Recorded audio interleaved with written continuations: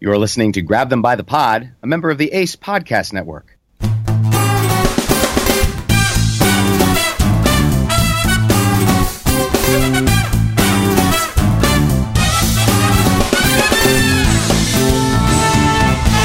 And you are back with Kevin and Jesse. This is Grab Them by the Pod, and boy, do we've got a lot to talk to you about tonight. Jesse, what's going on out there in the world of politics? Oh, well, there is big news that happened right before we started recording. But before we get there, we want to address something just really quickly. It's about our podcast. Sorry for being all about us, but sometimes, it's one for you, one for us. I want to thank everybody, by the way, for all the awesome reviews on iTunes. It's been fantastic. We've gotten so many over the last few weeks. We had one, though, last week that said they really enjoy us, but even the fact that they're a big liberal, they found that we're a bit biased. So I wanted to say, first of all, thank you for your review and your honesty. I really appreciate it. Second of all, I don't think we're necessarily biased because there's a difference between being biased and having a point of view. Being biased means you're just against somebody or a prejudice against something just because of who they are. But I think, take what we say based on facts, on research. So, we're anti-Trump, but not just because he's Trump or because he's a Republican or whatever. We're against him because of the crazy things he says and the policies that he has. Right, and we are not necessarily trying to be a nightly newscast. I am not Walter Cronkite. You're not Peter Jennings. So we're not just trying to, bring you the 5 W's of news. This is a political talk show, if you will. So we are including in this some of our thoughts, some of our opinions. But as you said, Jesse, we are also backing it up with fact. We do a lot of research. It takes a lot of time. Trust me, I'd much rather be able to pull this off, quickly, the minute I get home from my day-to-day job. But it takes me some time to research and get the facts and get the numbers and get the data to be able to back up my opinion. So I take great pride in that. I mean, we're not crazy. We know that we skew left a bit. But just look at some of the things that have happened in the last day or so. Like today, Dan Scavino Jr., the White House director of social media, tweeted out a caption of Huma calling Kellyanne Conway a cell phone ahead of Hillary's concession. That's just ridiculous. There's no need for that. It's petty and an amateur move. Also, the Obama White House set a policy to eliminate harsh punishments for low-level drug crimes. And Jeff Sessions, of course, today announced that he wants to roll that back and not seek mandatory minimums in these cases. Drugs are illegal. You should be punished for them. Well, that's up for debate, but throwing the book at somebody for having a little pot, the punishment should meet the crime. And these criticisms, in my view at least, are not biased. It's just human decency from what we see. Correct.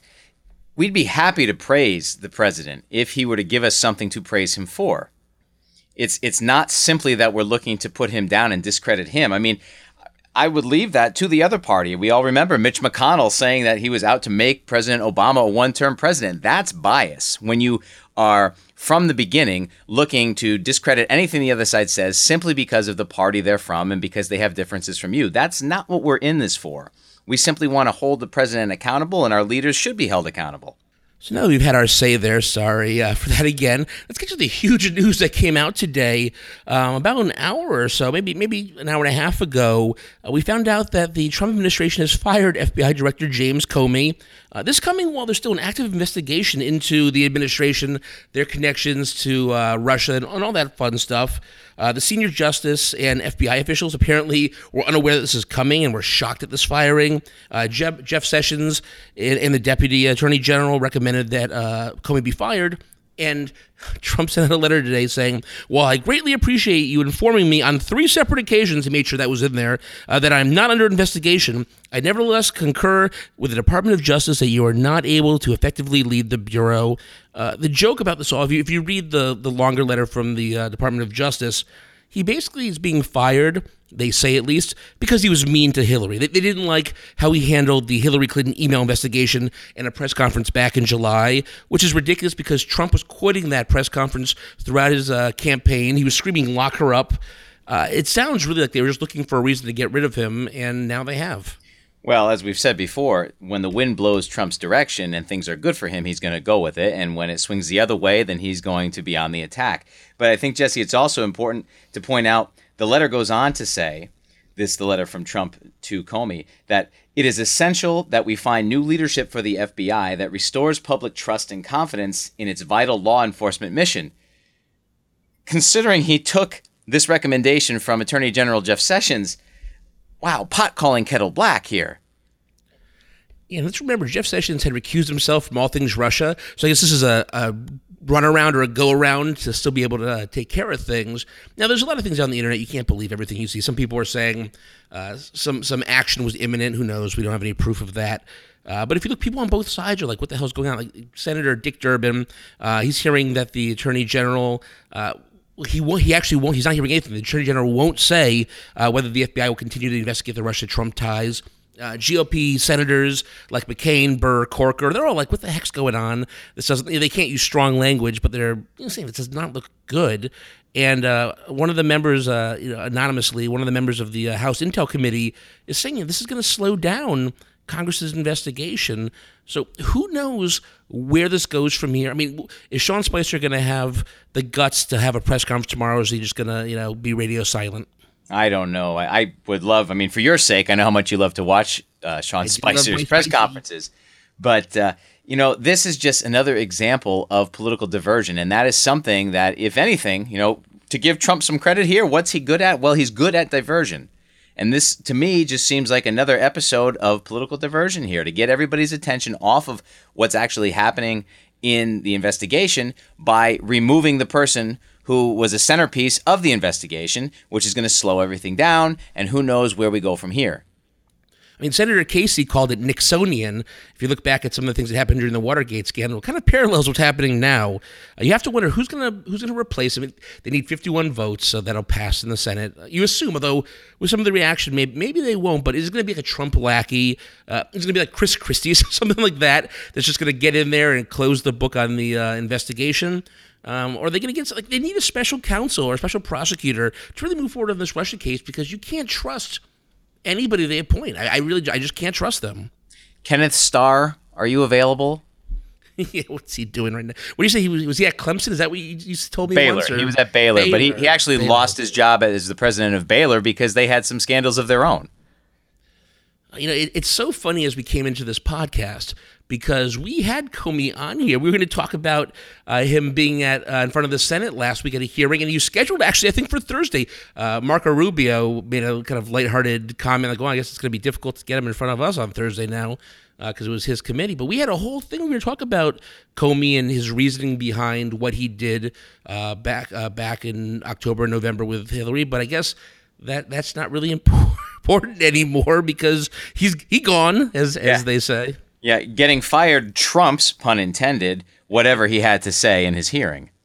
And coming out of the White House, apparently White House officials, are shocked that this is big news. They didn't, foresee any big news coming out on this, not being a big deal.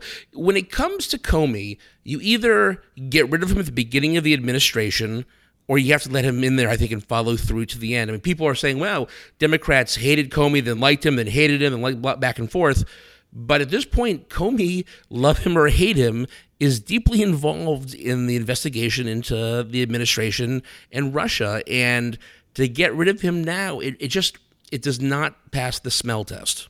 No, and the Democrats were, against him, obviously, because they feel as if he cost them the election. But then once Trump was sworn in as president, they seemed to swing back a little bit in his favor because he seemed to be a bit of an independent voice, especially after the whole wiretapping claims where he kind of countered the president, saying that he saw nothing that really was evidence of any real wiretapping. So who knows what's going to happen now? Comey was 3 years into a 10-year term. It's anybody's game now as to what's going to happen. I just hope that it does not slow down any of the process of this investigation, which needs to continue. Because if there is any foul play involving the Russians in our election, that is the worst possible scenario. We need to get to the bottom of this, and we need to be able to move forward. Well, who's going to pick to replace him, don't you? There's only one option. If you look at how he's been handling the administration so far, obviously Jared Kushner is going to be the new head and director of the FBI. He does everything else. Why can't he fix that as well? Of course. Why not? If you go to the fake news website of CNN, they actually have a pretty. I tweeted out earlier today. I think they have a really great page where they have all of the people in the Trump administration or related to the Trump administration who have kind of ties to Russia, and you click on them, and it just shows you in a little graph who they're attached to, how they're attached. I think it's pretty interesting, and there's a lot more people on there than I thought, and I pay attention to this stuff. It's almost, what do you call those things? And I apologize out there if there's any Russian listeners that are offended by this. Those stacking dolls. The Russian nesting dolls. Yes, the nesting dolls, right? It's almost like that. We keep peeling back layers and layers and layers only to find that, yet again, there's one more connection between the Trump campaign or the Trump staff and the Russians. It's a riddle wrapped in an enigma inside of a clue or whatever the hell they say. And this initially wasn't going to be our big story of the day. Our big story, which happened on Friday, was going to be the healthcare reform. Was it Friday? No, it was even earlier than that, wasn't it? All these days start coming together after a while, and I forget exactly when. It was a very sad day. But healthcare reform passed out of the House last week, and we said it was on Thursday. I know for a fact it was on Thursday because I was talking to a friend of mine who said, I was listening to your podcast on Thursday, and you guys didn't think it was going to pass. And then it passed, and I was like, what the heck? I go, well, we did record that on a Tuesday, so you can't hold that against us. True. And we've been wrong before. But we should know better by now, right? After the election in November, we should know better than to, make these predictions about anything political.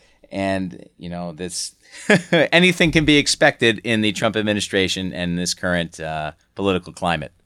And by the way, not to be accused of fake news. No, it was Friday. It wasn't Thursday, so I was wrong there. And I should know because I was on Twitter basically lobbying Congress all day on Friday through the people who I guess were the moderates, the people on the edge. And I guess it didn't work, unfortunately.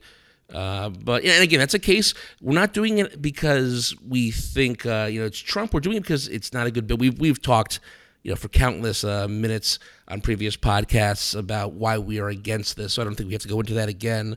But what was your feeling when you saw that it passed? I'm not going to lie. It was kind of a sinking feeling that, again, our leadership, our politicians who are supposed to represent the best interests of all people had let us down. And again, not to go into it too deeply, but, we've said on here before that you don't get rid of the entirety of a bill just because it had some missing parts or some bad parts.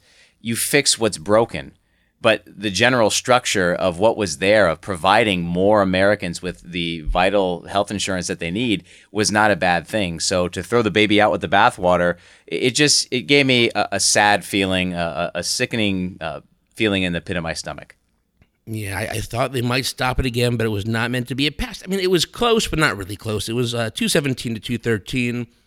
This is a situation where you make sure you have enough votes, then you let some of the people in the purple districts kind of vote against it because it'll help them out. But there was no CBO score. The last CBO score sucked. This version had no CBO score. And what pushed it over was Congressman Fred Upton, who I like to point out is the uncle to supermodel Kate Upton. Yeah, he should have left that as his claim to fame. He put out an amendment. So one of the big things with the American Health Care Act is that it allows states to opt out of rules to prevent insurance companies from denying coverage or charging more for people with pre-existing conditions. His amendment, Upton's, gives $8 billion in assistance to reduce premiums or out-of-pocket costs for this kind of stuff. But the nonpartisan Brookings Institution predicts it's going to cost like $500 billion. So, it sounds ridiculous when you're talking about this kind of money, but $8 billion is nothing when it comes to what it's going to cost. But it didn't matter to the House GOP. They were wheeling in beer before the vote to celebrate, and then they went over to the White House and partied with the president in the Rose Garden. Well, the Upton Amendment, according to Robert Graboyes, who's a fellow at George Mason's Mercatus Center, in an interview with The Hill, he called it a pittance. And that's truly what it is. And he says a pittance to the fifth power when it's divided up. Now, Larry Levitt at the Kaiser Family Foundation estimated that $8 billion covers about 160,000 people. Karen Politz, also at Kaiser, says that it's 220,000. The liberal-leaning Center for American Progress says it's more like 76,000 people that $8 billion can cover. So it really is small potatoes when it comes down to it. That $8 billion needed to be a lot more, but it was enough to get the votes necessary to pass the American Health Care Act through the Republican-controlled Congress. I told this story about when I used to lobby Capitol Hill and I would ask for like $5 million and they'd laugh at me because it was nothing. This is a lot more, but it's still nothing, I guess, in the grand scheme of what they're going to use it for. So what did you think? So when it passed, the Republicans cheered, the Democrats started singing, na, na, na, na, hey, goodbye. I guess saying they think that this is going to be the end of them. They've shot themselves in the foot. They're going to get voted out in 2018. It's been sung before. In 1993, the Democrats voted to raise the taxes, and the Republicans sang it, and they took over Congress not soon after. So personally, I don't think it's a good look. It's sad when people are going to be without healthcare pretty soon, but they felt the need to taunt. How did you read that?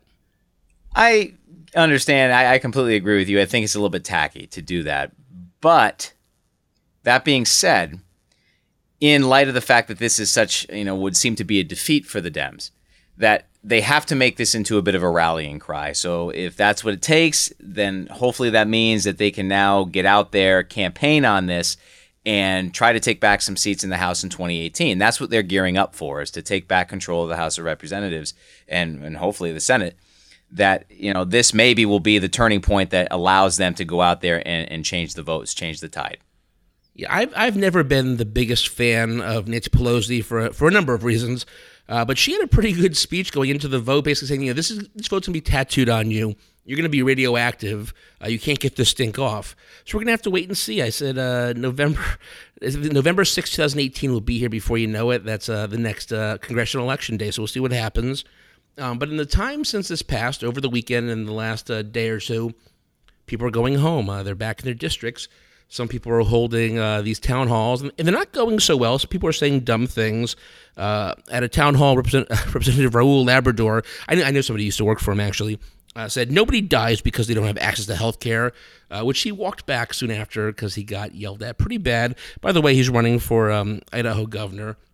There's been some talk about, don't worry, no one's going to use this waiver and opt out. No, our good friend from Wisconsin, Governor Scott Walker, has already said he'd consider opting his state out of the pre-existing conditions rule, because why not?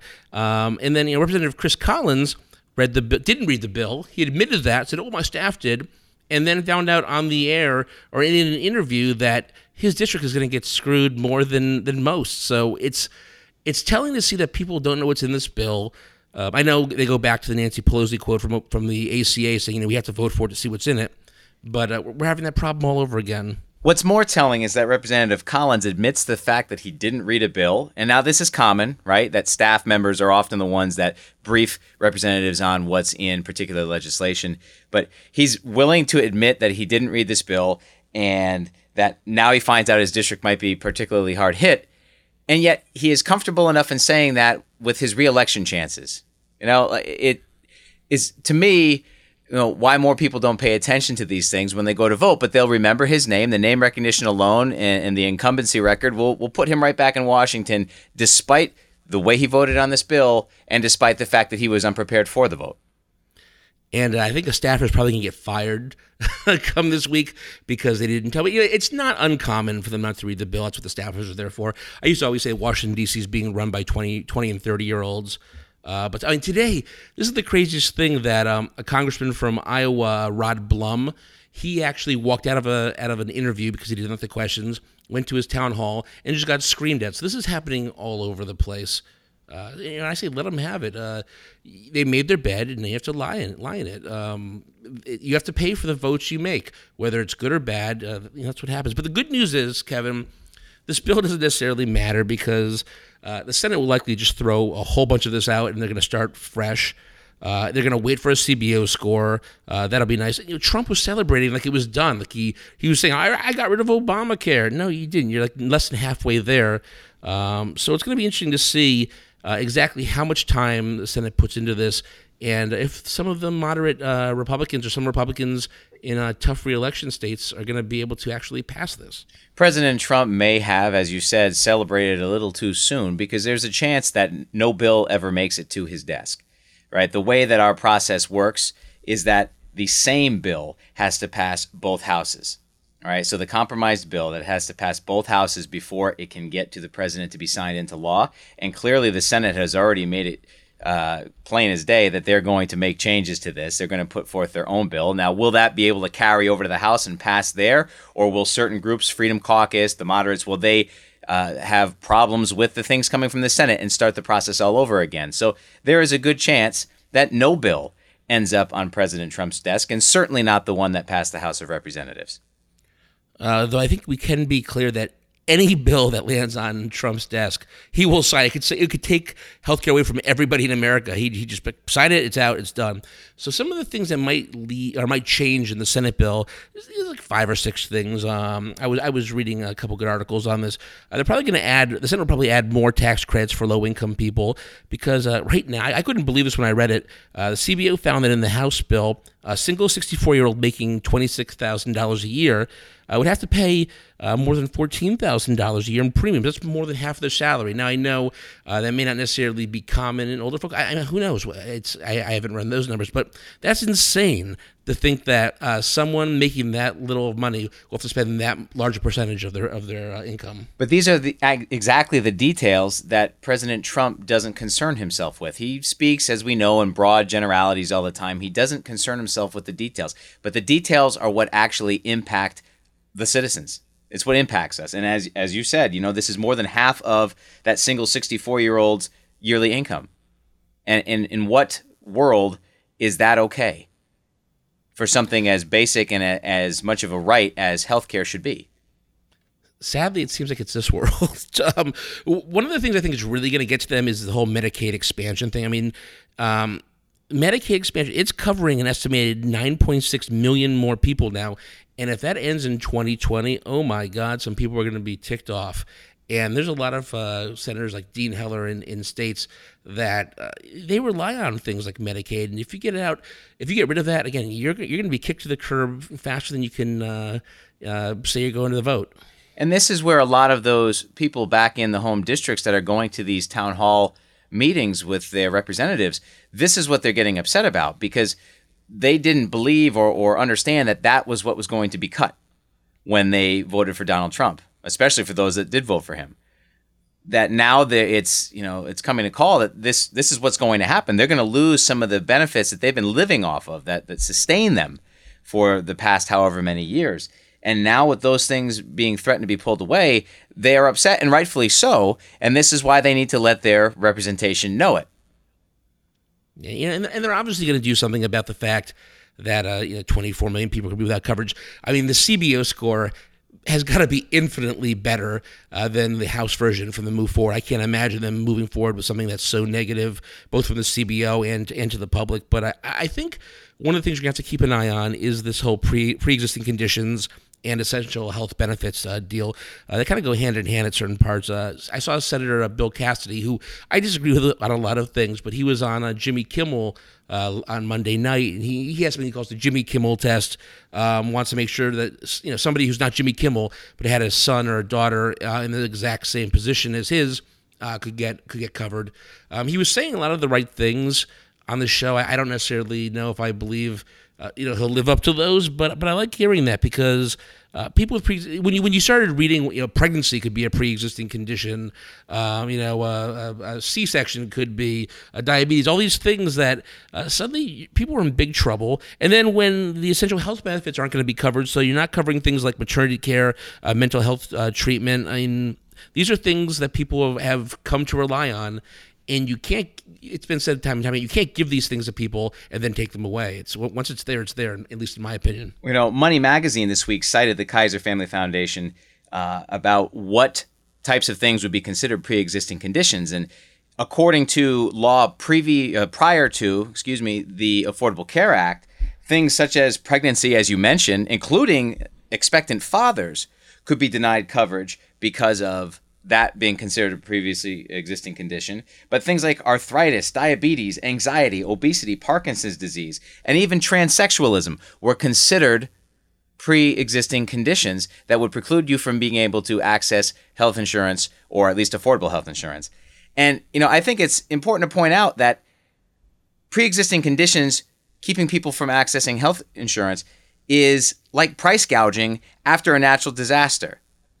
I lived in Houston, Texas in the Hurricane Katrina / Hurricane Rita time period. And I saw what price gouging means when they mark up things like water at a convenience store because it's a human need and people want to get it and they mark the prices up. And I also saw people resort to violence to get that because they weren't going to be denied such a basic thing. And I'm not suggesting that there should be riots in the streets over this, but it's something that should make us wake up and pay attention. And when it comes to somebody's family or their children, they'll do anything to make sure they're taken care of, and sometimes that results in violence. And I'm never one to excuse that, but this is a situation that can be easily averted if they just had a better bill or keep versions of the current bill. I mean, we say it over and over and over again, and it just makes me sick to keep saying it, but it has to be said until the final bill is either defeated or passed. We have to keep saying these things. Well, and it's ridiculous. If we put the ball in the court of the health insurance companies to make the decision as to who gets coverage and who doesn't, things as simple as acne and high blood pressure kept people from health care prior to the Affordable Care Act. Do we really want to get back to that as our policy? It's health insurance companies operate as a business. They're trying to make the most out of or get the most money that they possibly can. And if we put this on them, well, it makes perfect sense that they would operate it this way to make more money, that they would deny people coverage. That's why the law needed to exist in the first place. And that's why, while it may have been flawed, it was not, it should still be in place. There needs to be something that protects people's human rights to health care. And due to my current circumstances, I'm going to refrain from saying anything about insurance companies. Might be a good idea. So let's move on. Not wanting to let Comey get a one-up on her, Sally Yates came back to the Hill again, too. And this has been a fun time for her, I'm sure. Before Sally Yates, she was the acting, She was the acting attorney general, and they got rid of her because, she disagreed with the policy, with the travel ban policy. So Monday morning, Trump tweeted out, asked Sally Yates under oath if she knows how classified information got to the newspaper soon after she explained it to the White House counsel. So he's basically implying that she leaked. When Sean Spicer was asked about that, he's like, well, I think the president's quote or tweet speaks for itself. He's just saying, ask her. He's not accusing her of anything. Yeah, okay. It's ridiculous. Well, and Donald Trump doesn't want to take blame for anything. He doesn't take blame for the Mike Flynn fiasco. And that really is because, as he billed himself, he's an outsider. He really does not know much about Washington or the way it works or how any of being president should be. And he takes information from his advisors, and he just naturally thinks that they're steering him the right direction. That's dangerous in and of itself, because now we're putting a lot of power in the hands of people like Mike Flynn to steer the president. But, when you are the president, the buck stops with you. So you need to take responsibility. It was your hire. Naturally, you need to take responsibility for that. But no, it's Obama's fault.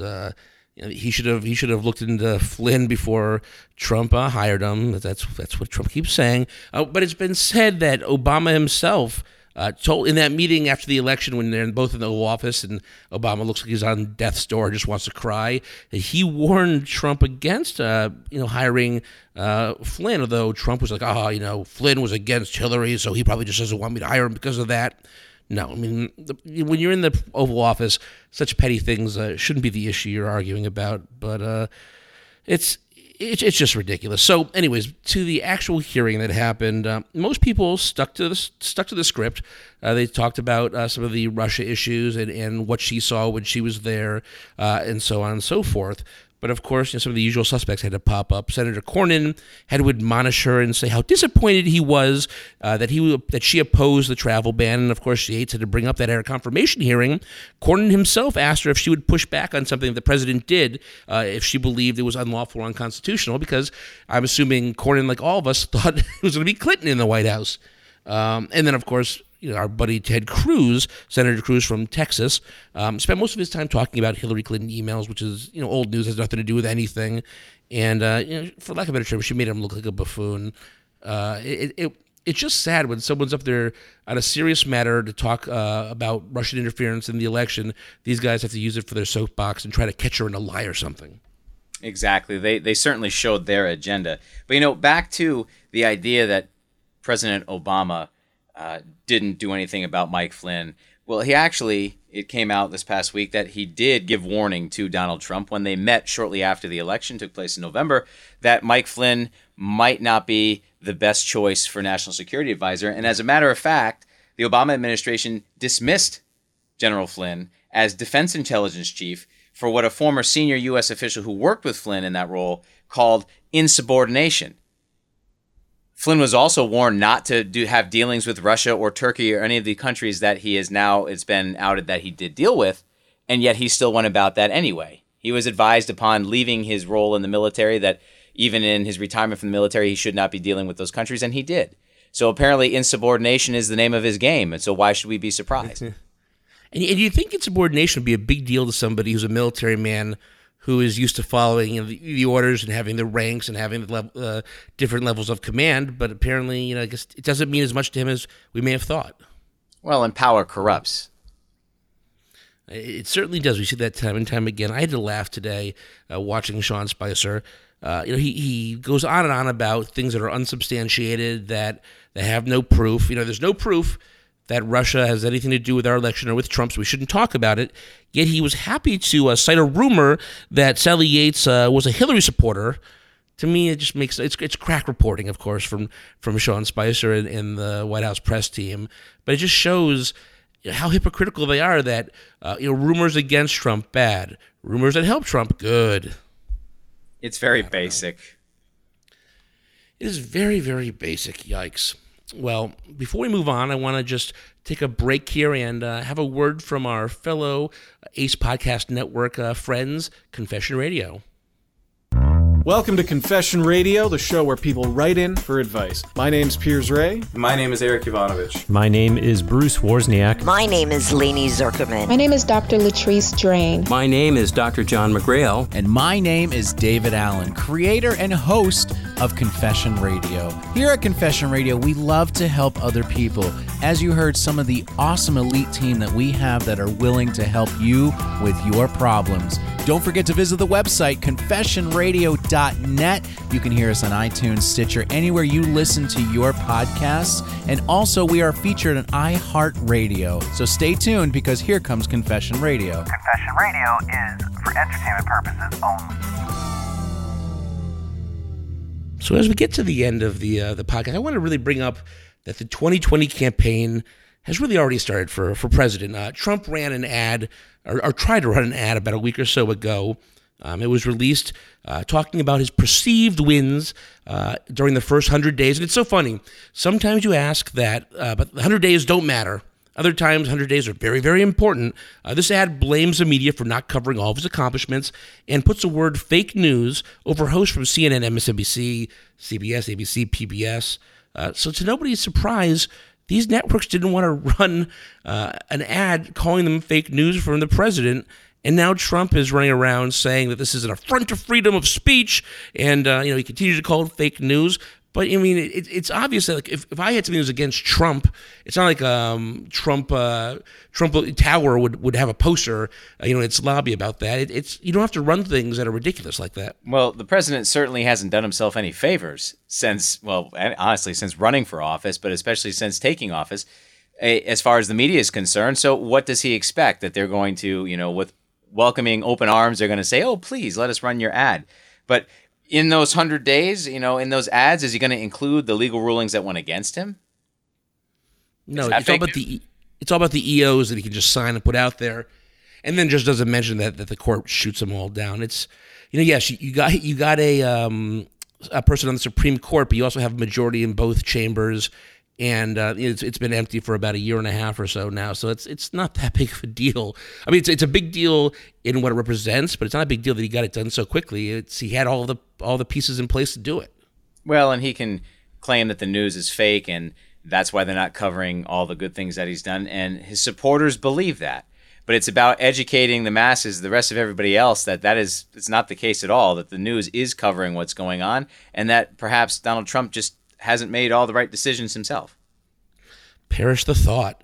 Well, The Hill earlier this week put out a list of, I had to stick this on here, a list, I think it was 43 potential people who may run in 2020. Some of them are just ridiculous. Some of them, I think, are very big, long shots. And some of them, I think, are realistic. So I want to go through some of them quickly with you, Kevin, and just get your thoughts. They had, Biden and Bernie are on there, but I think they're too old to run in 4 years. Wouldn't you agree? I would agree with you. As much as I was a Bernie guy back during the primaries, at this point he's going to be in his late 70s, and that's too old to be running the country. However, maybe some of his ideas can carry on. Yeah, he could be like an elder statesman, I guess, pushing out his ideology of I guess the further end of the Democratic Party. They had Martin O'Malley, but he was a non-factor in 2016. I can't imagine him being a big deal 4 years later. No, too much of a dud, so to speak. He's maybe has some great ideas, but he doesn't have like the charisma to attract people to vote for him. I think they put Bill de Blasio on here. Bill de Blasio is dealing with his own problems in New York City right now. I don't actually think he'd be reelected there if he runs again. So I don't see the White House in his future. No, neither do I. Stick to running New York City. It's a microcosm in and of itself. It might as well be its own country. But I don't mean to be on the same page all the time. If you disagree with me, please let me know. No, to this point, I agree with you. I think when it comes to the realistic options, and maybe we'll have a better discussion. Just to end quick, Al Gore, Howard Dean. I go, what is this? 2000, 2004. I mean, their time is long past. Yeah. Yeah, we're going to Wisconsin. We're going. For the excitement alone, maybe we can get some Howard Dean up here. But no, it's past their time. And concerning that Howard Dean scream, 538 before the election last year actually put out like a mini documentary, audio podcast documentary, talking about that and how if you're in the room, you didn't hear it the same way you heard it on the mics. It was very interesting about how that kind of sunk his campaign to a certain degree. And finally, one of the options I thought was just really far-fetched was Keith Ellison. He lost to Tom Perez for the head of the DNC. I think the fact he's Muslim. I personally don't have a problem with it, but I don't think America is ready to elect a Muslim president. No, certainly the Trump half of the country is not. And they thought President Obama wasn't. They thought he was a Muslim. How would they do with an actual Muslim, right? Yeah. Some of the far out there suggestions. So Mark Zuckerberg, people have been making a case over the last year or so, or 6 months, that he's been making the rounds to certain areas and talking, but I don't see. He doesn't have the charisma to be president personally. He's so young. True, but he's a successful businessman, and that helped Donald Trump get elected. Yeah, and I actually asked some people this weekend, those people being my parents, if they would ever vote for Mark Zuckerberg for president, and my father said no. Then he thought about it, goes, anybody but Trump I would, yeah. So I know where they're coming from. The bar has been set awfully low. Yeah, really. Mark Cuban, they've been trolling Trump about this for a long time. Although there has been, I've heard a lot of people say that they think he actually would be a very good president, but who the hell knows? He's Trump light, and I actually mean that as a compliment. I like Mark Cuban. I don't think he's quite as nutty out there, but I don't see that happening. Neither do I. I think it's too lucrative to stay in business. And if anything, if Donald Trump serves as an example, look, he's recently said that he thought the job of president would be a little bit easier. That's ridiculous.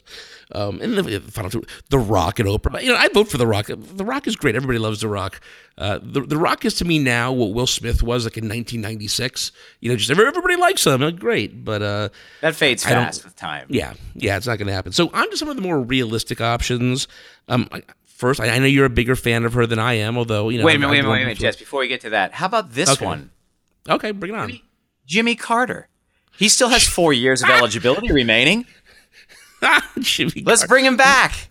Well, he beat brain cancer somehow. I don't know what the hell happened there, but oh man, could you even imagine? Take that, Grover Cleveland. Oh, I'm just throwing that out there. Food for thought. Yeah, well, you never know. George Herbert Walker Bush could still do it too. Then I guess that's true. Yes, president and vice president team. Bring back some moderation in politics, both sides of the aisle. We could be onto something here. There was a movie that came out like 20 years ago with Jack Lemmon and James Gardner. where one had been president, they had been president before, and they kind of got into some hijinks, and they ended up running as a ticket. But My but Fellow had maybe Americans? decided- Yes, that's what it is. Well, and the one thing I remember out of that movie is, I think it was Jack Lemmon. They said, that, do you have any? Maybe it was James Gardner said, in their mind, the lyrics to "Hail to the Chief" are "Hail to the Chief, I'm the Chief, and I need hailing." Hail, that's as good as any other ones, I guess. All right. On to the realistic ones, though. As I was stating, you're a bigger fan of hers than I am. Massachusetts Senator Elizabeth Warren.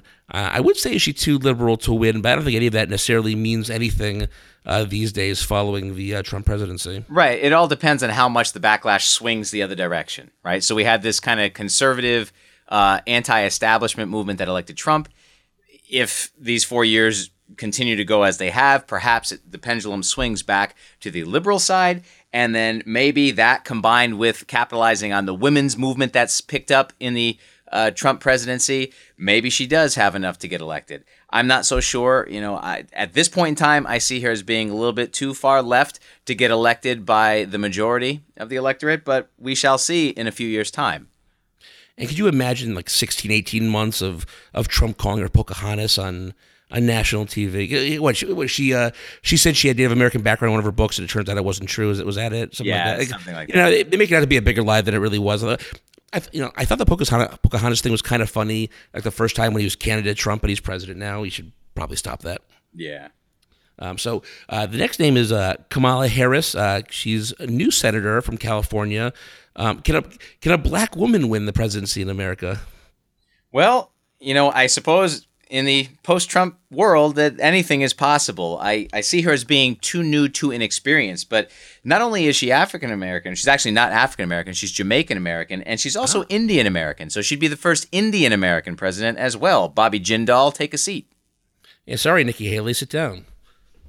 Well, I think she, from what I hear, I don't know much about her. I've heard that she's pretty good at what she does. So she has, I think, a big future, but I think this is not the time. Chris Murphy, our wonderful senator from Connecticut. The New York Post actually reported that he was one of 4 people that Steve Bannon has hired consultants to look into their past and their backgrounds. So I don't know if they think he's a legitimate candidate, or they just don't like hearing him squawk about Trump all the time and are trying to dig up some dirt on him.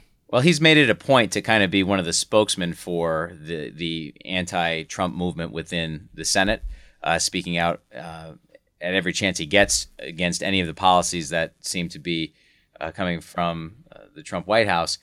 But, to me, Chris Murphy has had quite a meteoric rise. I can remember almost 15 years ago now when I was a lowly intern in the Connecticut General Assembly, and he was a young, upstart 25-year-old state senator. So it would be pretty exciting for me personally to see him running for president. But, I'm not sure. We'll see how these next couple of years go. He's certainly making a name for himself in the Trump presidency. I suppose I can overlook the fact that he beat my former boss, Nancy Johnson, to take a congressional seat. We have Amy Klobuchar, Minnesota senator. She has re-election next year she has to worry about, but she also is going to Iowa this weekend to give some speeches, which, why would you go to Iowa this early if you're from Minnesota? Because you really like corn. Yes.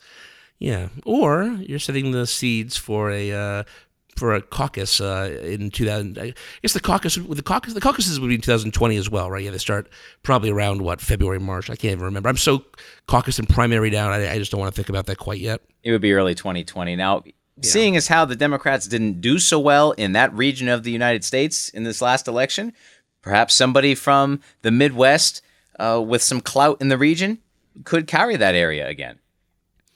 Well, I'm actually going to be in Minnesota in about a week and a half, so maybe I'll ask around and see what they think about her. Yeah, get the 411. We have Cory Booker's up next. He's a New Jersey senator. What was he, the mayor of... Newark. Was it Newark? I was going to say Hoboken. No, it's Newark.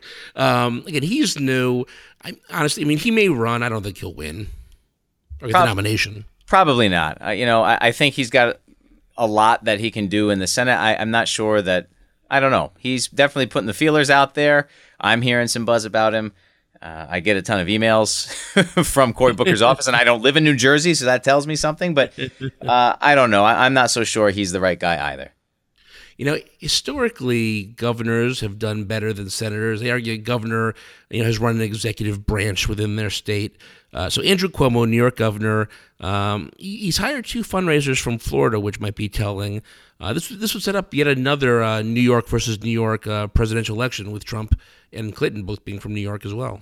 Well, certainly his father, Mario Cuomo, had talked about running for president back in the 1980s, and there were some thoughts of that. Andrew Cuomo himself could be. Again, if he's fundraising in places like Florida now, if he gets an early jump on it, maybe. He's definitely got a name in Democratic politics, and he's somewhat young and has some progressive ideas, and he's been working with the state of New York and New York City. So perhaps, we'll see. But again, to me, for a lot of these people, it's too soon to tell. And I wonder if his father might be a detriment now, because if you look back, Mario Cuomo actually ran a good amount of, or I don't know if it was commercials or just had sayings that were somewhat homophobic towards Ed Koch. I won't repeat them here, but you can go find them. So I wonder, as you look back, whether those things would be dragged back up. Yeah, it was a different time. It was a different time. You'll know this better than I am. So bad. I meant to look this up. Of course, is it Julian Castro or Julian Castro? I believe it's Julian Castro. All right. I don't want to be culturally insensitive here. He's a former mayor of San Antonio and former secretary of HUD. Rumor was he was rumor, just like Sean Spicer. Rumor was he was on the short list of Hillary's VP picks. Definitely a young up-and-comer in Democratic politics. Hispanic, could carry the burgeoning Hispanic vote that this country is seeing. So that might be the future of the Democratic Party, the minority vote, the Hispanic vote. If he could capitalize on that, it could bode well. It's amazing how far we've come in such a short amount of time, I think, personally. I remember down in the 2000 election going, will people elect a Jewish vice president? We had a black president. We almost had a woman president, and it's not out of the realm of possibility at all for a Hispanic president. So I think that's definitely a step in the right direction, as much as we don't like what we see in current politics today. Absolutely not. Demographic shifts are changing this country, and we could see change to our electoral politics as well. Well, that'll all stop when the wall gets built, I'm sure. All right.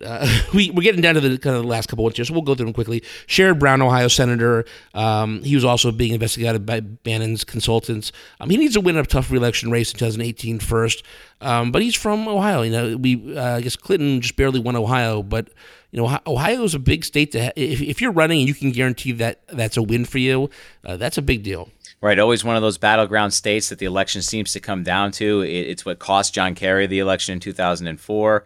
It's always close, perhaps having a senator there. But again, he has to win 2018 first to keep his popularity.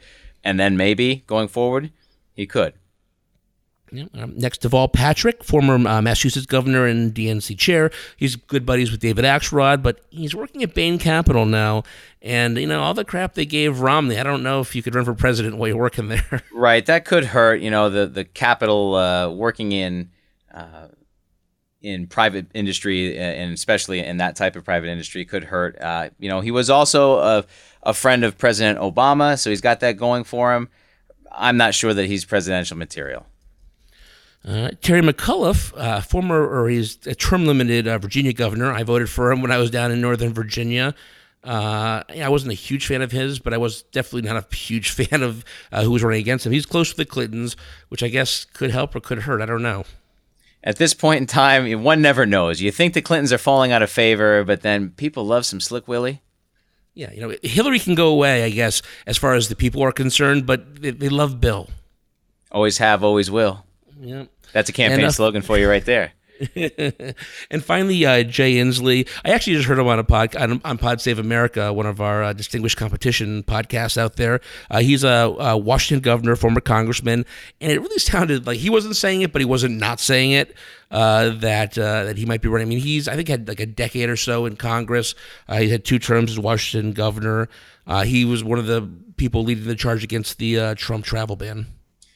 Well, I think he would be one of those undercard people that, much like the 2016 election, the Republicans, you have like 15 people running in the early months of the campaign, and you have a 2-tiered debate structure where you have the top 10 get to participate in the primetime debate, and the other guys are, debating at 5 o'clock in the afternoon. So I don't know. I don't know enough about Inslee, to be honest, to kind of give my prediction. Well, we'll see as the field starts to become a little more clear in the next year or so where to go. Okay, so we thank you for sticking with us as we went through some of the possible and improbable people to run for president in 2020. So that leads us to one of our most popular segments, of course, Kevin's Corner. Well, Jesse, as Thomas Jefferson eloquently described in the Declaration of Independence, we're endowed by our Creator with unalienable rights. These are rights of all humans that transcend any man-made political boundaries. The right to health and the care necessary to keep it is a basic human right.